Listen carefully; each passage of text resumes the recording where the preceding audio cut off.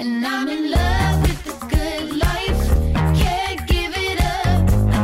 Make it to the top. Keep climbing. I wanna live it up.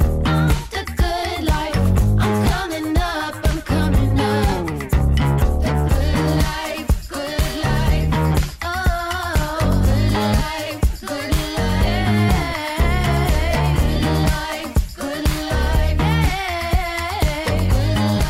Boom, coming in hot, Chinch. What's up, brother? On a nice little Wednesday. Nice little Wednesday hump day, but not for you. Look at you back in the saddle.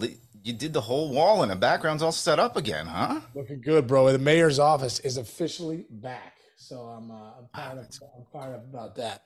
Nice. And finally, you probably had less sleep in the last 2 days than you have in like the last 6 years. Like, is your ring and all that stuff, all your coding is all screwed up for Dude, oh my Oura ring's pissed at me.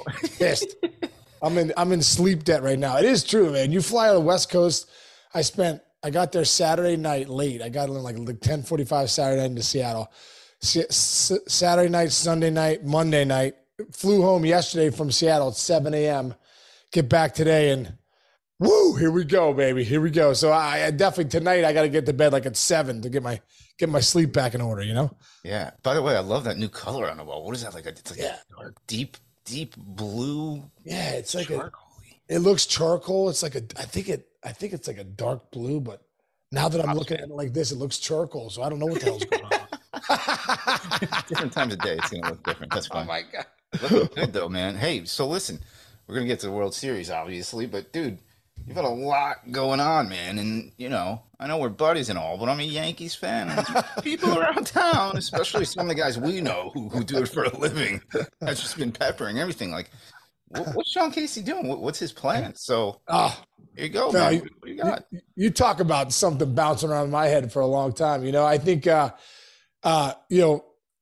and I had talked about, coming back next year and what that would look like. And, really before any offer, could be exchanged between both of us, I just told him that, I'm not going to be able to come back next year just because, I got my 2 daughters at home. My daughter Jillian's 13, my daughter Carly's 17. And, I think also too, getting divorced a few years ago, I had those girls 50% of the time. So I just can't imagine, being away for 8 months, in New York while they're here in Pittsburgh. So, for me, I just, decided to kind of get back to what I was doing before I joined the Yankees. But I'll tell you what, Chinch, for me, man, that whole experience was one of the best experiences of my life. Like being able to wear the pinstripes was actually a dream come true. Brian Cashman was incredible. That whole coaching staff was great. The organization, Hal Steinbrenner, everybody I came across having a chance to, nothing like having a chance to walk out to Yankee Stadium every night, be your office to the best fans in baseball. I mean, they are literally every night ready to go. The roll call was as advertised, to be there every night and watch the roll call every day from the bleachers was so cool. It was just an amazing experience, dude. I have no all pros, no cons, you know what I mean? And I must admit when I first took the job and was there for, when I first took the job, knowing that it was going to be for the second half of the year and then reevaluate, I must admit, like thinking about doing it as a career, started to come into my mind because I just really enjoyed it so much. I enjoyed the players so much. I enjoyed, I always say this, when the best player in the world is also the best person in your clubhouse, things get easy for the coaching staff. Things are a lot easier for everybody in the organization. So, to be around Aaron Judge every day and, just such an unbelievable guy. And then a lot of the, DJ LeMahieu and Volpe and the young kids and Peraza and Pereira, these guys that came up and Cabrera and, going down the list of I just really enjoyed myself, man. Austin Wells is going to be an absolute star. Dominguez coming up.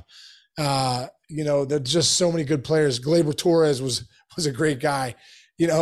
So doing those hitters meetings every day with Brad Wilkerson and Brett Weber and Tyler and all those guys, it was it was just a lot of fun, man. I just enjoyed my time, and I must admit, it was a tough decision for me, and like I said, there was no offer made, but I do think I could have come back if had I wanted to. And that time right now is not perfect for me.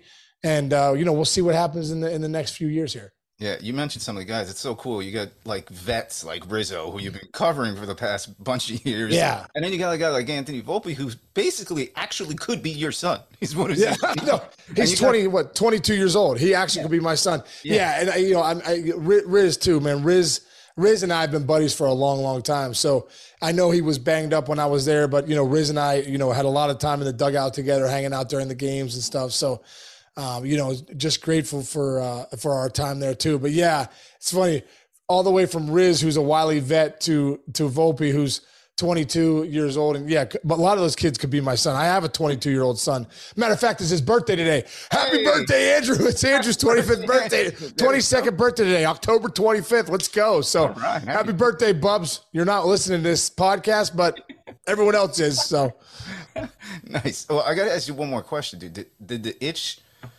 get scratched to a point where one day we may see Sean Casey in a uniform again, either coaching or maybe even managing or something like that? Yeah. Oh, you know what, man? I loved it. I did love it. I think I could see myself getting back in the dugout one day, no doubt about it. And, being next to Booney, who's one of my dear friends, watching him manage, with Carlos Mendoza as his bench coach, who I think is one of the best in the industry. I think, he'll be a manager here one day, no doubt about it. But, just all those guys, that whole staff, top to bottom, was incredible.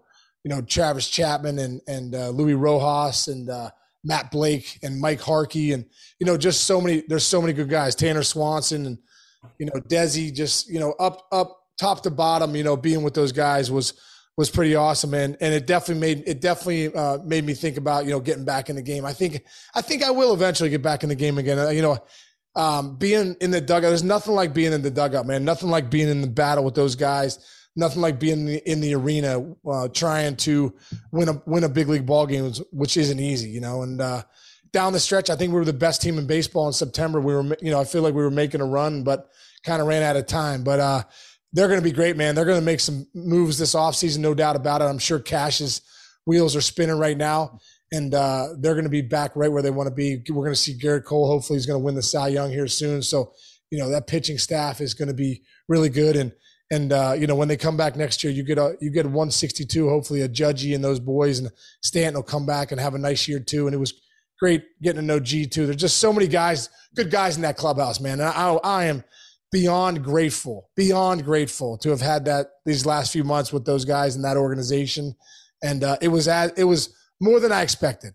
You think about it, and when you get in there, you're like, it blew away my expectations. First class organization, everything they do is first class, top notch, and they'll be back next season, 2024. You can book that. Nice, man. Well, I speak for all your friends who saw you kind of pray over this and take this gig, and we were so proud of you, and we still are so proud of you. And I think I speak for the fans of New York as like a thank you, dude.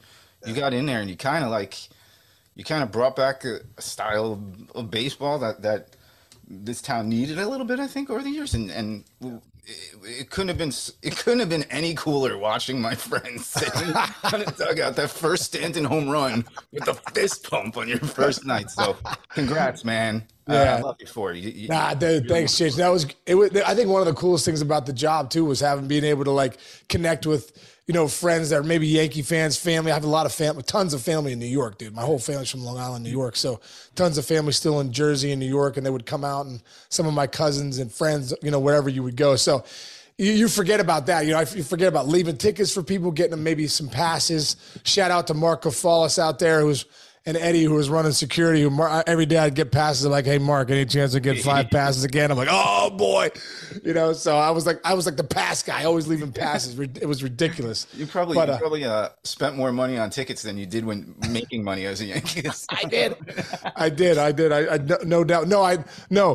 Thank goodness for Venmo, because I was charging people this time. I was like, listen, when I was playing, I was making millions. Now I'm not. I was like, here's my Venmo. That's great. That was so good. So good. All right. One more thing. Shout out to Rob Kakuza too, who runs the clubhouse there and all the boys and Felix and Wilton who run it. Man, they made the greatest food in the world, dude. Really? Like 3 square meals a day. I was like, you want the best food in New York? Go to the Yankees clubhouse. You know what I mean? It's incredible. So all those guys were unbelievable. So I want to shout them out too, because that any big league team is run by that clubhouse staff, and Rob Kukuza, nobody better in the business about the clubhouse that he runs with that staff, and they were incredible too. So I had maybe I ate a little too much and maybe had a little bit too much coffee, but that's part of the business. That's part of the business. That's actually is a perfect segue, because one of the D-backs players last night in his post-game interview thanked literally everybody that you thank, saying that there's no such thing as a franchise without everybody who walks into that building and touches that building, all the way down to the scouts and everybody else. I'm sure you get to meet scouts and stuff when you were Yankees, but yeah, hey, it's the truth. We saw a team last night who really put it together. They didn't have too many wins during the regular season, but this D-backs team can play with anybody, and they have serious chip on their shoulder, dude. Don't you think? Oh, dude, yeah, there's no doubt about it, man. I mean, listen, for the D-backs, congratulations to Torey Lovello and Mike Hazen and Jeff Bannister and those guys on that staff. Like I said, we played against them at the end of the year. I was with the Yankees, and that's a good team, man. And what really showed up was what Mike Hazen did at the deadline to go get that bullpen. I mean, that bullpen ended up being lights out, and they ended up being a plus for them. And I think coming up to that point, their bullpen was really was kind of their Achilles heel. And then in the postseason here, it's turned out to be their strength, which I feel like that's always what we're talking about. The teams that run the gauntlet here in this tournament have strong bullpens, and shout out to Mike Hazen for making the trades that he did to get the guys that he has in that pen that have really Seawald at the back end there, closing games out, Ginkle, all those guys, man, have really come in and done a great job. But can you believe, Chinch, that we're saying here that the Diamondbacks and the Rangers are in the World Series, and that the Diamondbacks, after going down 2-0 to the Phillies, would go back to the bank down 3-2 and steal Game 6 and Game 7 and show how good of a team they really are. Yeah, you talk about grit all the time. That's grit right there. That's gritty grit. Hey, did you know this? You might not have seen this because you were traveling. So a couple days ago, Mad Dog Chris Russo on his Sirius show said if the D-backs win the NLCS, he's retiring. That's how anti he was. So this was like before Game 6, and he's like, I can't believe they're winning games, whatever. How about this? If they win this series, I'm retiring. I'm retiring that day. So we will find out with bated breath today if Mad Dog is retired from his career in journalism. Got to tune into the Mad Dog today. That's a big statement by the Mad Dog. But I tell you what, Torey Lovello said after the game, and he said it all along, a team that's connected is dangerous. I love that. A team that's connected is dangerous, and they are connected. You could see it after they won that wild card round, how fired up they were.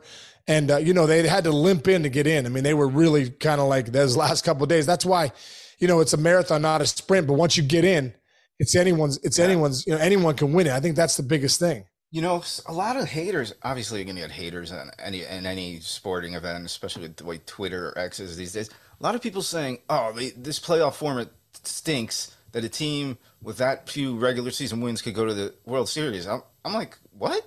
Isn't that a good thing? Don't you want to be able to get into the tournament and win it? That's the thing that kind of irked me a little bit about. Dude, I look back to when I was in the World Series when we lost to the Cardinals. They had 83 wins that year, dude.